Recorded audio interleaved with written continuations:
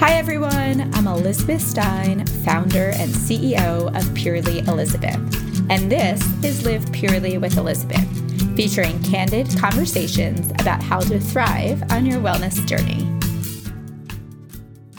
This week's guest is Sasha DiGiulian, professional climber, world champion, writer, activist, and philanthropist. She has accomplished multiple first ascents and over 30 first female ascents around the world. Sasha is a graduate from Columbia University, serves on the board of the Women's Sports Foundation, and just this week released her first book, Take the Lead, Hanging On, Letting Go, and Conquering Life's Hardest Climbs. In this riveting episode, Sasha shares her journey from climbing at the age of 6 to becoming a world champion. We talk about achieving seemingly impossible goals, like her most memorable climb in South Africa, how to work through fear and failure, and the importance of confidence and courage. She shares her struggles as a teenage girl in the competitive male-dominated climbing world, including criticism, disordered eating, and negative comments from colleagues and social media. We also discuss her mental preparation strategies, emphasizing the importance of visualization and breath work, along with her strategies for overcoming negative self-talk and maintaining a positive mindset. Lastly, Sasha shares her current projects, including the creation of Send adaptogenic superfood bars to make organic, gluten-free, vegan, high-quality nutrition available to all. This was such an incredibly inspiring conversation, packed with so many learnings. It is an absolute must listen. I hope you enjoy. And if you want to try her bars, use code SASHAFAM, that's SASHAFAM, for 15% off on sendbars.com. Enjoy! Sasha, welcome to the podcast. It's so nice to meet you, a fellow Boulderite, which I said we should have been doing this in person, but I'm just so excited to talk to you. I was been on your Instagram account and truthfully doing it at night before I'm going to bed. And it's giving me so much anxiety looking at your videos. I'm like, you are amazing. Oh, thanks so much. It's such an honor to be on your podcast. Equally, I look at your Instagram and I'm like drooling at every recipe and wishing that I had those skills. Amazing. Well, there's so much to get into, and I feel like this could be such a long conversation, but I want to start with your foundation. And first, what got you into climbing? My brother's birthday party at a local climbing gym I was 6 years old. I grew up in the Washington, D.C. area in a town called Old Town, Alexandria, Virginia. And he had his birthday party at a gym called Sport Rock. My family is Canadian by roots and very into, winter sports and organized team sports. Didn't really have any idea what rock climbing was, short of it being a birthday party venue. But I loved it. And it was like me and my brother and his hockey team and his friends from school. He's a year older than me. And something just kind of like clicked for me. I was doing a lot of other sports at the time. And so I just saw it as a hobby. And the employee working in the climbing gym birthday party was like to my mom, which she probably said to every mom, your daughter has a great natural ability for climbing. You should bring her back for the junior team program. And so I started going like Wednesdays and Saturdays throughout that year that I was 6. And when I was 7, I walked into the gym. There was a youth regional championship being held, and the gym was closed, and I just wanted to climb. And the organizers are like, well, she can compete, but you can't go on to the next round, which is youth nationals. At the time, like climbing was even smaller of a sport and very, very niche. So I won my category in 11 and under, and that's how I stumbled into the competitive realm of what rock climbing competitions even look like. And then it kind of was the catalyst that then from there I started competing for the next decade and a half of my career. So at what point did you go from doing competitions in the gym to getting outside? Because I imagine that's a pretty big, it's from an outsider, that sounds like a pretty big difference and a whole other level of fear. Was that a big deal? What did that look like? Yeah, as a youth climber, my team coach would take us out on like weekend trips to places like the New River Gorge and the Red River Gorge. But my main focus was plastic climbing because that's the venue that competitions take place. And it wasn't until I was around 16 that I started climbing outside more. And that was namely because of a boyfriend that I had who was a pro climber. Always the boyfriend. I know it's so cliche, but like he was a pro climber from Norway and he was my first real boyfriend. And we would go, I actually at 16, I went to Spain on my own with him and a group of friends who are still pro climbers today and still friends. And we went climbing in like the Catalonia region. And then I think that by the time I was like 18 was when I really started doing more climbing trips outside. And as I loosened my grip on competition climbing and kind of satisfied the goals that I had within that realm, I started then transitioning my career to focus on bigger first ascent and first female ascent trips around the world, strictly in the outdoor arena. You have so many first ascents and experience of that. What comes to mind of that most memorable first ascent for you? Well, my first ascent that I ever did was in South Africa in this area called Waterfall Boven. And there was this climb that the entire trip was honestly really cool for me. I was 19 years old, had never been to that part of the world. We integrated like going on the kind of cliche tourist thing of going to Kruger National Park and seeing all these incredible animals. And I was with two National Geographic photographers who are with me to document for Adidas and Red Bull my climbing trip. But the photos and nature that we were exposed to was just so memorable.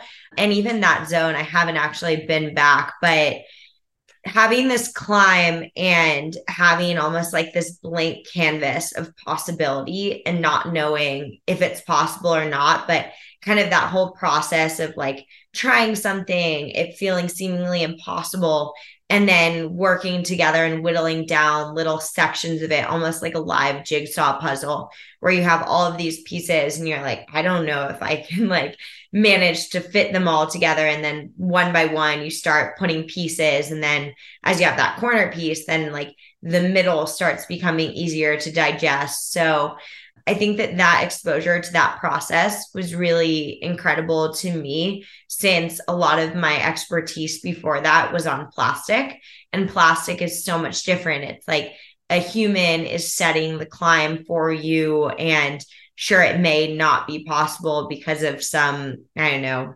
like space between holds that's not actually thought out so well, but generally I was competing against other people and seeing them progress. So now being in this state where it was me and the wall, that's really what started captivating me more about outdoor climbing than indoor climbing. It was like, if it's to be, it's up to me. And I really like that process.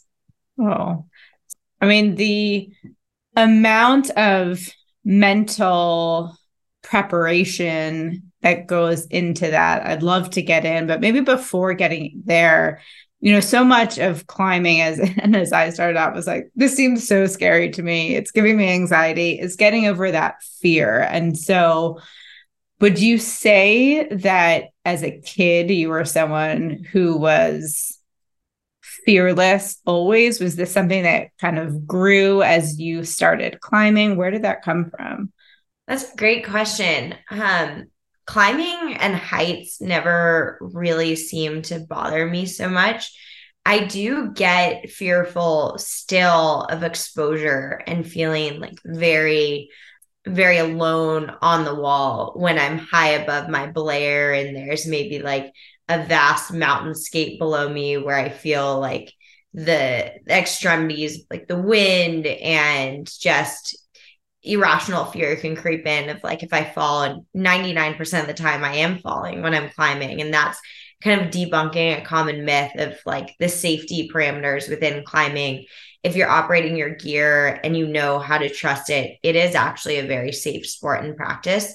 And then obviously it's inherently risky, and there's human error and rock fall as well. But as a kid, I grew up on a climbing team of kids older than me. I was the youngest one, and my kind of friends were like 12 to 16 when I was like 9.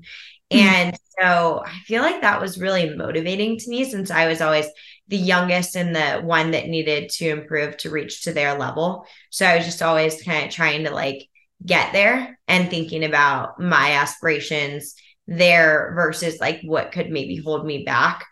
So I think as a kid, yeah, maybe climbing was a natural fit. And how about from your parents' perspective? What was their level of, because you have to have, I would think, so much confidence plays so much into being fearless. So how did they play into, your level of confidence at a young age? Yeah, my parents were actually very trusting of me going climbing. My mom more so than my dad, which is maybe surprising because they didn't have any background in climbing. But my mom really took it as a goal of hers to learn about climbing. And she actually, when I was 7, learned how to belay me.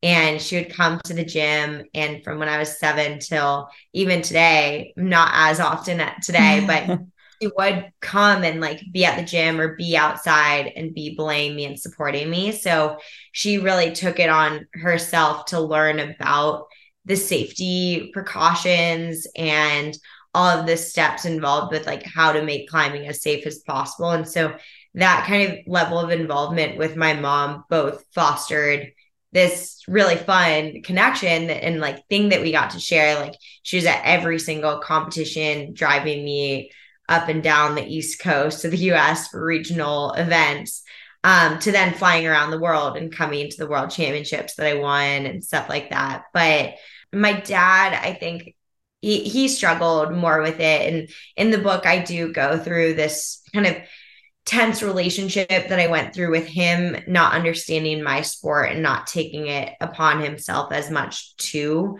understand it. I think that was like an underlying tension that really fueled me, because he was a businessman and he saw success as very like monetary oriented. And so going into this sport that didn't really have a background of that, I think that it did influence my approach. And like me coming from a family that really stressed academics and like I needed to get straight A's and go to an Ivy League school and all of these kind of expectations that I just took as par for the course as long as I could go climbing, it kind of influenced the way that I approached even building my career within it. Yeah. So I've loved reading your book, by the way. I think Thank you. it's so inspiring, and I cried yesterday on the plane reading some parts of it. But I found that so fascinating hearing about your journey of, as you were just saying, like you went to school, you were doing both school and climbing and traveling around the world at such a young age, having these experiences. Climbing, I think you mentioned like climbing a hotel casino in Japan, I think it was, and then having sushi at the top, which sounded pretty amazing. But how was that for you just as a teen, really? And managing that mental side, I'd love to get into what that looked like, because there's the mental side of getting onto the mountain or the wall, and then just the mental side of everything else going on and being an 18, 19-year-old experiencing all of this.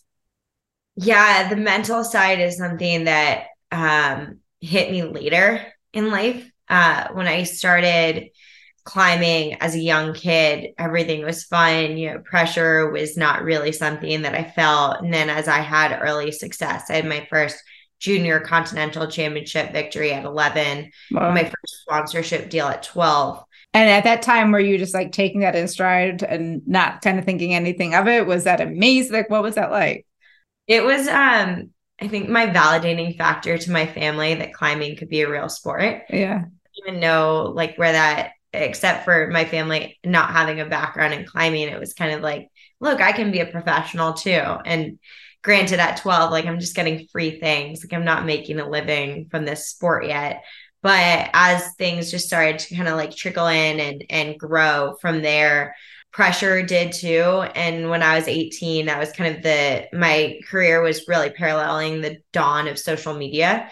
And with that was really being exposed to trolls and internet forums and people attributing your success to other factors. And so as a teenage girl, that was really hard to navigate, and something that I was almost maturing and making mistakes and learning within the judgment of a large set of people that I'll never meet. So I think that a lot of like the early day criticism I internalized a lot. Like there was criticism over my weight, and that became like even broadcast over forums. And that was in competition climbing. There's an unfortunate tie to disordered eating that I went through too.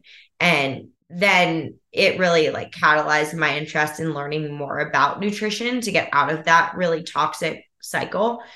But it was hard mentally because I think at that time, the comparative culture wasn't as strong as, because people were all kind of new to social media and it wasn't yet like these curated versions of people that you're just like exposed to on a daily basis.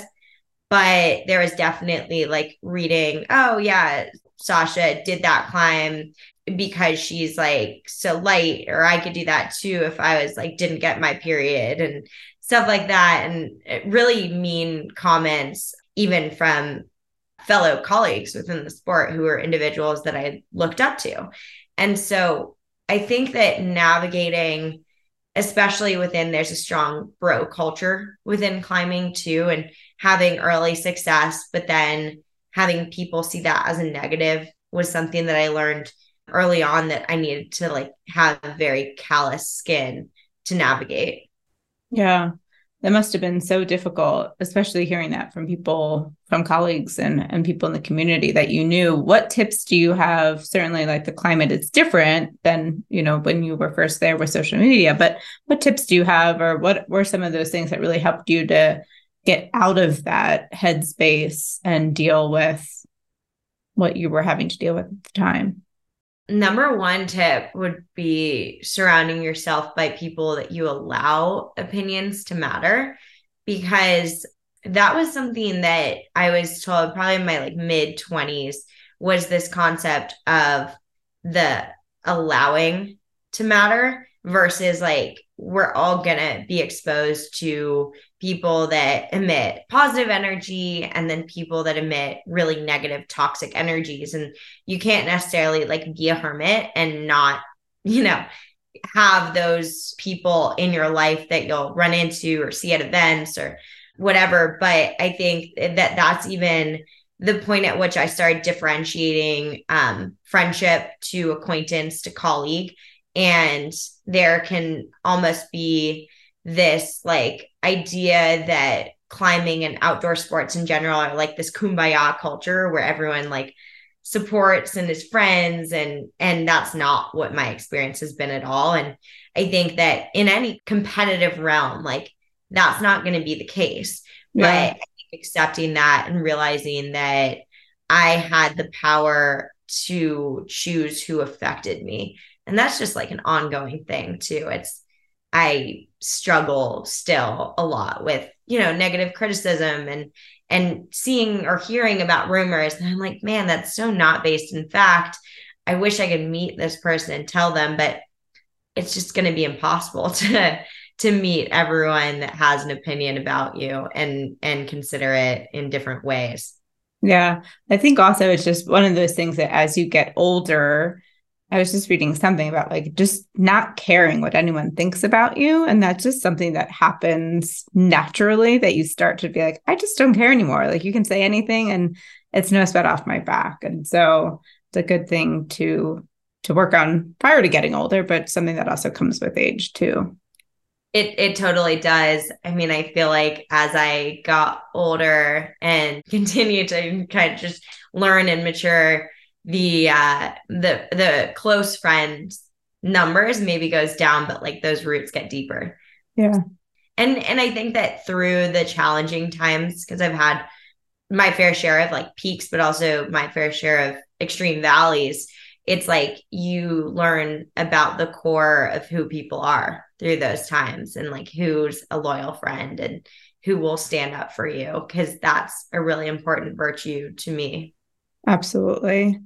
So, talking about the other side of mental health and how that really helps to drive performance for you, I'd love to hear some of kind of that mental preparation, like what you do before and on. And are you just like how do you stay so present? How do you get through the night before a big climb, or any sort of insights into what that looks like?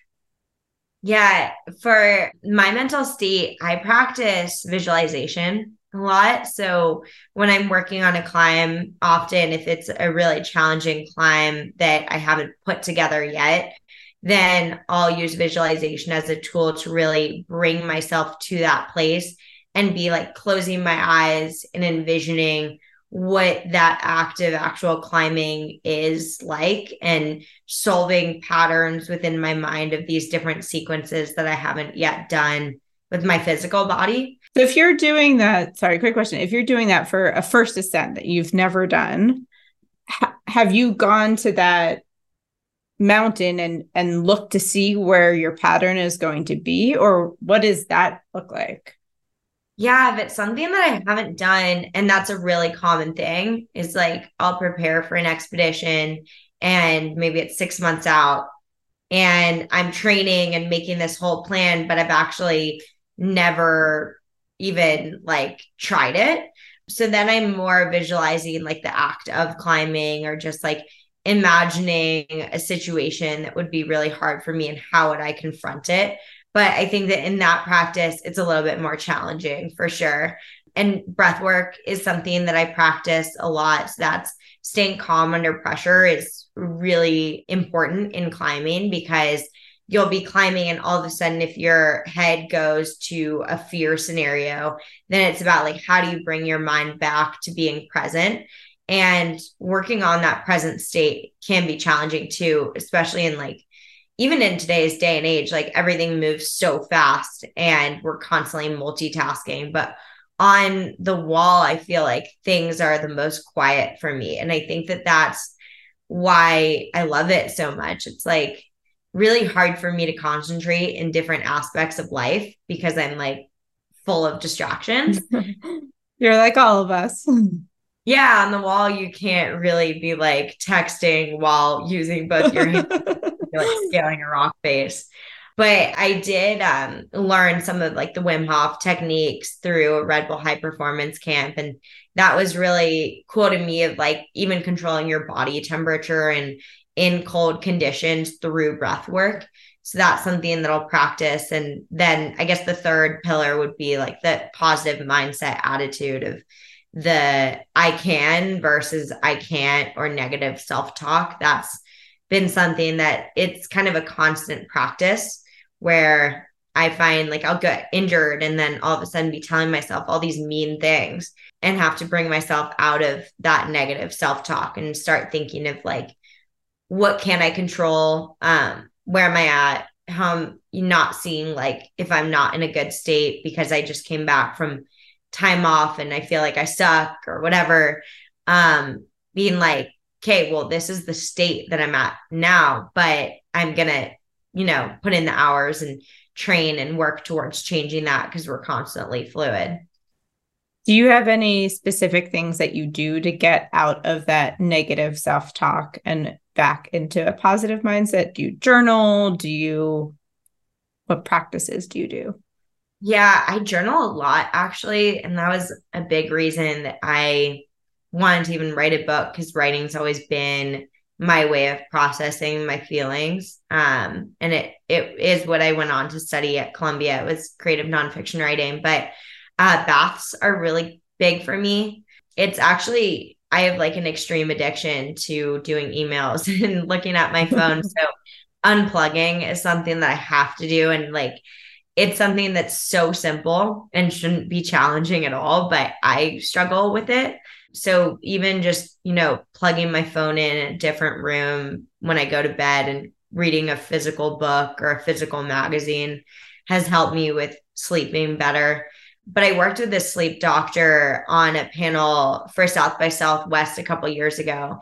And it was interesting to learn from him about like when we have a really stressful day the next day, like if I'm going to a big climb or whatever, and it's nerve wracking, accepting that you probably won't sleep your best that night, but recognizing that sleep is a pattern over time. So getting a good night's sleep during the week preceding that event, and then accepting that like you're going to be restless the day before that big moment was really informative to me and like helped me actually relax a little bit more the night of, because it was like, all of this doesn't like fall on this one night. Like it's actually the practice that I've done over time to prepare.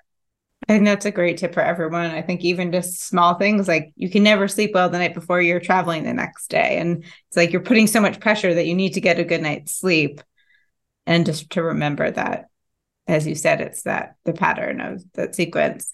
So hearing that also makes me think a little bit about reading one of your stories in the book about a big ascent that you did that took a month, which or maybe it was on your Instagram, not on your book, but I was really surprised to hear that it takes that, or it can take that long, and it's such a long journey. I'd love for you to talk a little bit about what that looks like, just like some of the practicality of sleeping and eating and going to the bathroom even. Yeah, those are really common questions. I think that the trip most recently in this last fall was to Picos de Europa in Spain. And I led an all-female expedition to go and try what would then become the hardest route climbed by a team of women. But yeah, we were there for almost a month. And it's because individual parts of big wall climb. So a big wall climb is made up of a compilation of single pitch climbs. And the way that you can think about it is like a single pitch climb is a rope length climb. And your rope is generally around going to bring you to 100-foot sections of a wall. And so if you build 100 section to 100 section to 100 section, then all of a sudden you're tackling a 2,000 or 3,000 foot climb over the course of either one day or several days. And what determines that is the difficulty of that climb. And so in climbing, we have a grade scale of, 5-0 to 5-15. And as you get closer to that higher end of like 5-14, 5-15, a lot of the sequences take time to really figure out and put together both physically and mentally how you can climb it clean. And climbing it clean means essentially going from the bottom of the climb to the top without falling. And every time you fall, you have to go back to the beginning and start again. So that's why the time starts adding up, because it's like you could be sending, and send in climbing means to do something without falling. So like do it in your most optimal way. And your foot slips and you're like 2,000 feet up. And then you have to go back to the beginning of that pitch. And start climbing again. So over the course of that month before it, what I really like is like that organization that goes into, we're going to be hiking into this valley and we're going to be camping for a month. We need to plan all of our meals, like breakfast, lunch, and dinner. And we need to like have, all of our gear, and everything comes down to a very granular level, because what you have is what you have. So you start with your gear because that's your safety. And then meal planning is something that often like we'll use freeze-dried meals for dinner, which I'm really into, like health and nutrition and learning about food brands like Lio, which is a female founded brand in Europe, has owns their production line. And it's actually like good food for you, because I try and in my daily life avoid like refined sugar and too many added preservatives and natural flavorings and stuff like that. So just learning about what's on the market. It is why I started my bar company, Sun Bars, because prior to that, I was always making my own bars in my blender. Even back in college, I was in my like freshman dorm throwing together like dates and nuts and vegetable powders, because everything that I tasted on the market just wasn't, if it was healthy, it tasted like paint. And if it was tasty, it was full of like sugar and syrups and chemicals. And then I guess for going to the bathroom, that is, going to pee. It's essentially, if you're on a wall and you're a female, it's a little bit harder than a male, but you're essentially just like pulling your harness down and your pants and like hanging off the side of a cliff and letting it go, while staying tied in. But, it's number two. You're normally going into a bag and then putting that into like a poop tube, which is essentially a desensitized, or like you can't smell out of it. It's like keeps all of the scents. People do use sometimes like kitty litter to help, like, sock in the scent, and then you like close it off. And that's just really to like echo that belief of leave no trace. So like not leaving waste. If you're camping, it's kind of a similar mentality there. Sleeping on the wall, normally you're setting up like what's called a hammock. It's like a technical hammock. It's called a portaledge. And that would be, you set it up on literally like the side of the cliff, and it's like a little cot that you're sleeping on and living on. And how is your sleep during that? Yeah. Well, sometimes you're just so exhausted. Yeah. You actually sleep decently. Some of my best nights of sleep in Madagascar when I went on an expedition there were like, it would be dark at 5 p.m. and then there's no cell service. There's like nothing. And then the sun would rise at like 8 a.m. So you're like, okay, well, there's nothing else to do than like maybe play cards, eat, and go to sleep. But then I have had really horrible experiences on portaledges where like I was on this trip in Brazil with a climbing partner and friend who's on the Red Bull team.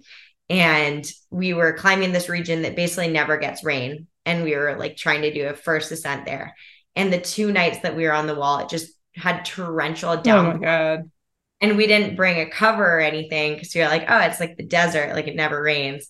And those feelings of just like giving in to the reality. Like I was just in my sleeping bag, just getting poured on. And it was like, there's literally nothing to do but just like be a puddle. So those nights are not ideal. Yeah, that sounds like an experience to never forget. Yeah, no, it's true. Like I remember that night more than I remember like the various other nights. Yeah, so that's a good segue into, as you think about, you've had so many incredible accomplishments in your career and firsts and wins. How do you, and I'm sure it's changed over the years, but how do you manage through really enjoying the journey and the steps getting there, and it not being like, here's a win, and at first that's super exciting, and then is it not as exciting along the way because you've had so many of those accomplishments? Or how do you feel about that, those moments? Yeah, I think that the moments that are the most moving to me are the ones that I struggled the most to achieve. And when I was competing and on the tail end of competing, I felt more pressure to win than I did to enjoy. And that was something that I had to overcome, was like this expectation, and almost like second place was so scary to me. And it was like total failure. And failure is so much a part of like life. But when you're so scared to fail, it can be so crippling.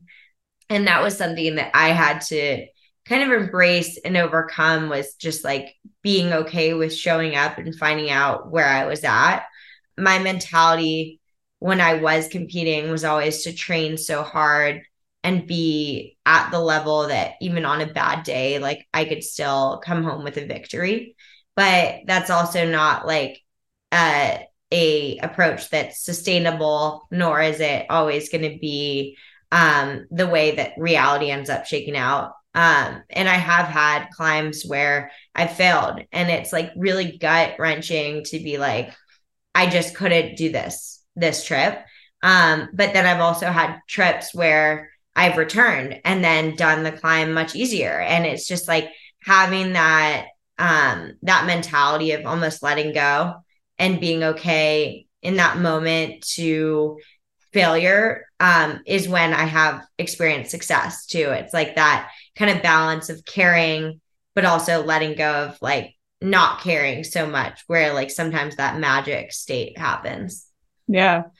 Do you have any tips of getting into that space where you can allow failure? Because I think that that's such an important point of that's what gets us out of our comfort zones. Like anything in life is, I think, really letting yourself accept that you can fail and go after whatever that thing is in your life that you're desiring. But oftentimes, or most of the time, that's what stops us, is that we have this fear of failure, either internally or externally, whether that's for ourselves or, someone in our family that we don't want to fail for.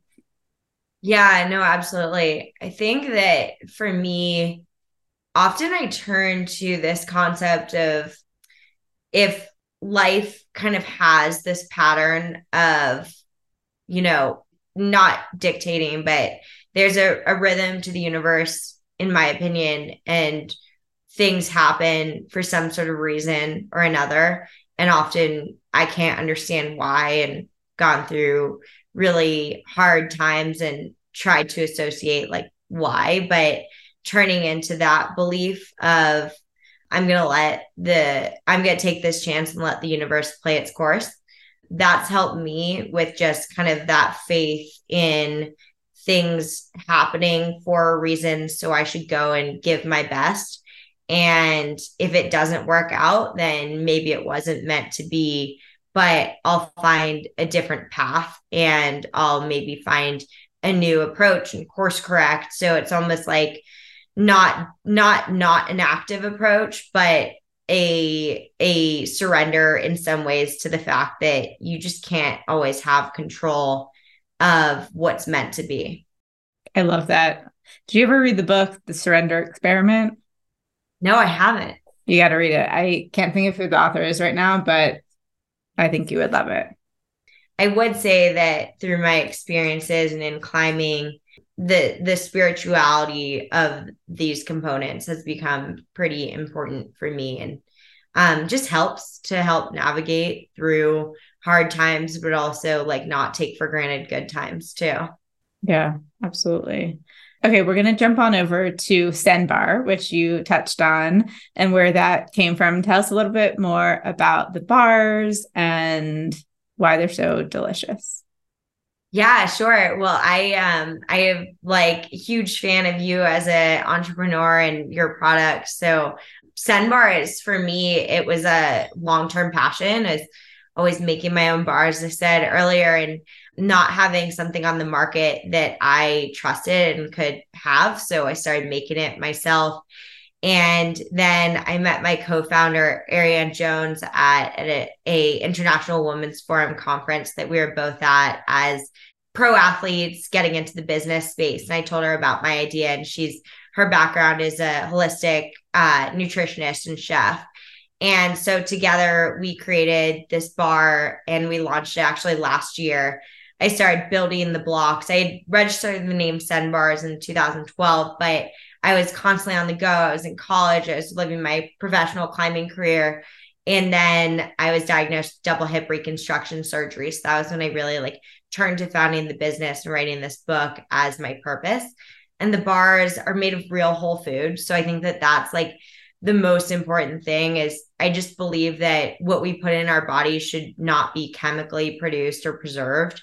We have no natural flavorings. We're a date and nut base, and we integrated greens and superfoods. So we have our Perform line and we have our Recover line, and all of it we take very seriously, like where we get our ingredients from, that they're organic, that we work with a great family farm with our base, which are dates. And so it's not like a date sugar, it's an actual whole date that we use as our base. And then we integrate ashwagandha and chaga for our Recover line, and lion's mane and cordyceps, which are just medicinal mushrooms. And they have all these amazing properties. Like chaga is highest concentrated food on the planet for antioxidants. So it's like really great for fighting inflammation, regulating your adrenals, and all of this language is, to me, it was something that I've learned over the course of being a pro athlete and seeing like how nutrition plays a role in my performance, but also my recovery.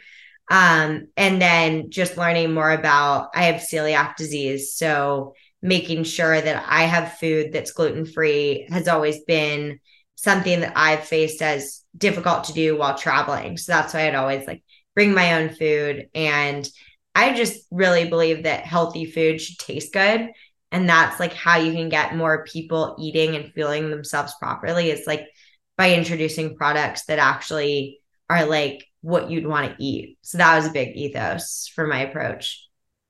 And I love that you're using greens, because I feel like that in particular can be so hard, especially when traveling, that you can't get. And so having that within the bars too, I think is really cool and something that I would love personally. That came from being on expeditions in remote places where like you're not going to be lugging a head of spinach up the wall, and your regulatory system needs fiber and greens. So it was like, how do we get a full serving of greens into a bar without tasting the greens? But then, for lunch on an expedition, like I'll eat a bar or two while I'm moving, and sometimes like 3 bars if I'm really active. And just then you want to be able to go to the bathroom and put it back in that tube. Exactly. So when you're not on the wall, what does a regular day of your eating look like? Kind of talk about your nutrition and how that fuels you. Yeah, my days, they really depend. Like if I'm home in Boulder, I like to start my days with a liter of water, often with lemon in it. And then I'll make a smoothie, or I have Greek yogurt and Purely Elizabeth. Do you have a favorite protein powder that you put in your smoothie? I do. I use the Four Sigmatics protein blend. I really like it because it's adaptogenic and plant-based. I eat probably like an 80% plant-based diet. And then I really like, well-sourced protein that comes from fish and chicken and meat. So yeah, start the day with a pretty hearty smoothie. I'll put like greens and fruit and protein powder, collagen, chia seeds, hemp seeds, and then like a nut butter. I like just going to Whole Foods and getting the ones that like will be made. You can like hold down the pump. Yep. And then an almond cow, where I'll normally make my own plant-based milk, or I'll put in oat milk if I'm lazy. For lunch and dinner, I'm normally emphasizing just that triad on your plate of like having protein, having a carb, especially on my like higher training days. If I'm outside climbing, then I'll rely on Sun bars, honestly, because it's just like a dense nutrition packed formula that I can trust. But if I'm home, like I will eat, I'll cook myself a meal. And then for dinner, I would say that since I started really eliminating refined sugar when I was injured, my taste buds have changed quite a bit. That I've noticed that I used to have a really, really prevalent sweet tooth. And now I'm more like love salt. Like I really like snacking on granola or trail mix and chips. To be honest, like Siete chips, I'm obsessed. So good. Yeah, if I'm having dessert, like I like to just make homemade treats. Like recently I made a cobbler out of rhubarb that I got. Yeah. Turn to your page for like recipe inspiration. It really depends, but I would say the consistent thing is like as an athlete and also as a woman, like it's really important to emphasize protein. Yeah. And then also calcium rich foods and iron rich foods. How about any supplements that you take? I actually try and do a largely food forward diet. Okay. So I don't take any supplements except for I do mix in athletic greens in the morning.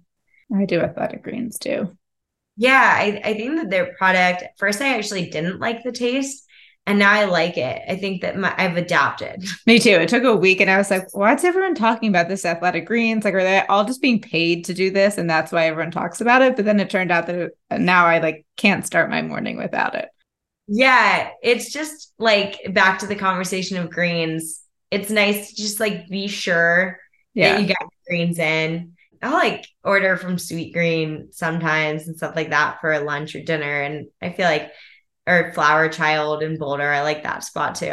Yeah, I was gonna say, what's your favorite restaurant in Boulder? For sushi, I love Blowfish.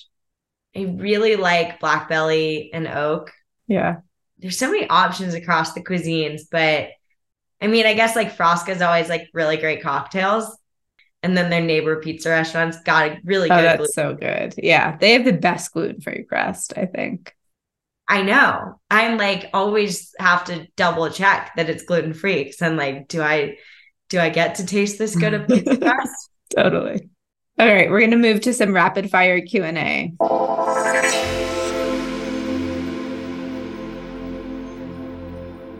Favorite wellness hack? Ooh, lemon water in the morning. That I don't know what that came to. Maybe that's it. 3 things that you're currently loving. It could be a product, show. Currently loving, oh gosh. Okay, rapid fire. I really like the Four Sigmatics protein blend. That's really great. I really liked the show The Summer I Turned Pretty. It was like a guilty indulgence, but it was like, yeah, I was like, I'm creepy. Like I'm way older than these boys. Okay. And then I really love Epsom salt baths. Yeah, just like tuning out in the end of my day. And now that it's starting to get a little bit more chilly, like they're coming back. And so I'm currently into them. Favorite words to live by? Do your best. A favorite book or podcast for growth?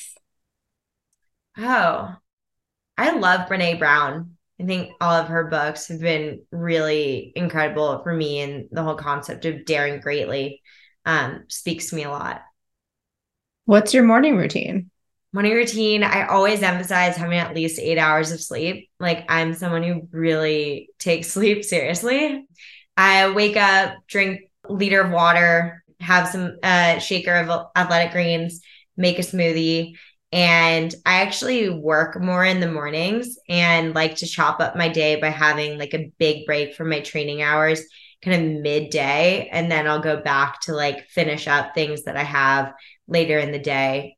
And since I started a company, it's kind of been like a change for me from being like solely a professional athlete while doing these other like, working with nonprofits and stuff like that to now having daily meetings and all of the good fun things that come with basically giving yourself an office job. But I like that morning routine of working. And so do you still do that now that you have meetings? Do you still do that work in the morning, then have the chunk in the afternoon or midday for working out? Yeah. And I will say that like the days that I feel the most nourished are, and I didn't do it today, my husband's actually walking our dog, but waking up and being on Sanitas, it's just our house is on Sanitas, and like just going and like having nature exposure early is really, and he's just always so happy. Like I feel like the energy of a dog and how excited they are to be like outside with you is my favorite way to really start the day. So yeah. Totally. I agree. And for people who don't know, Sanitas is a mountain right here in Boulder in town. I love starting my day that way too. So anyone who comes to Boulder, who comes to visit, go there and start your day on that hike. We'll go on a morning hike and then I can ask you all of my questions. Totally. We got to do it. Most memorable mountain that you've climbed? Ooh, I made a lot of mistakes and I learned a lot from it, but probably the north face of the Eiger. Where's that? It's in Switzerland. Okay. Yeah, popularly known as the murder wall. Why is it called the murder wall? Because people fall? There have been a lot of accidents on it. And then it was kind of like glorified through books like White Spider, and Clint Eastwood had a movie called, I think Clint Eastwood's with Eiger Sanctions. There's a lot of kind of like mythical legend around it, but it was kind of a mountain that was one of my first walls that I was climbing, that I was kind of like hitting above my pay grade, I guess. I don't know. I think I just butchered that saying, but yeah. I learned a lot from like the mistakes and through the whole process. And we did do I did a first female ascent on it, but it was not a trip that I look back as like this big victory, but more of just like this big learning curve. Amazing. What is your current workout routine? Oh, it really depends on the day. So I have strength oriented days and I have like more cardio, cross training and endurance. But I do have a training center at my house, which has a tread wall, which is essentially a vertical wall Oh, that's so cool. and then systems boards. So they're for bouldering, like kilter board and a moon board for the climbers out there. And for the non-climbers, it's essentially boards that are hooked up to Bluetooth systems. So I can use my phone and my coach could be in Europe and telling me which exact climbs to use. And then the holds illuminate through LEDs. But I do a lot of grip strength training. I do about an hour of cardio per day. I actually just signed up for my first half Ironman. Congratulations. Yeah, it'll be in Panama. And then I'm going to climb Aconcagua in January. So, but my nearest goal is in Yosemite in November. So really training for that will be a mix of like climbing specific training. And that will be going outside for long hours of a day, but also being in the gym, working on like core and upper body lifting, lower body explosivity, and cardio. Amazing. And lastly, what is your number one non-negotiable to thrive on your wellness journey? Eating well and getting a good night's sleep. I guess that's two, but they're both important. We'll give you two. All right. In closing, well, you touched on some things that you're working on, but anything else we haven't touched on? What's next for you, and where can everybody find your bars and your book coming out and all those good things? Yeah. So the book comes out September 26th and you can buy it anywhere you can buy books. Boulder Bookstore. I have the link in my profile, which is Sasha DiGiulian across Instagram, Twitter, or I guess X and TikTok and Threads. But I pre-signed the books there. So if you want a signed copy, order from that link or, Barnes & Noble, Amazon, St. Martin's Press. Upcoming beyond the book, I have a goal in Yosemite in November. I kind of touched on some of the other things. And then Sun Bars, you can buy them online as nationwide, sunbars.com. And then we're in some climbing gyms. I guess it's like over 40 retail locations across the country, but Amazon too, we're available. Sunbars.com is probably the easiest. Amazing. Sasha, thank you so much for your time today. This was so much fun to hear your story. It's incredible. And so nice to meet you. Yeah, likewise. Thank you so much. I'm so glad that we're both in Boulder. Bye. Thanks so much for joining me on Live Purely with Elizabeth. I hope you feel inspired to thrive on your wellness journey. If you enjoyed today's episode, don't forget to rate, subscribe, and review. You can follow us on Instagram at purely_Elizabeth to catch up on all the latest. See you next Wednesday on the podcast.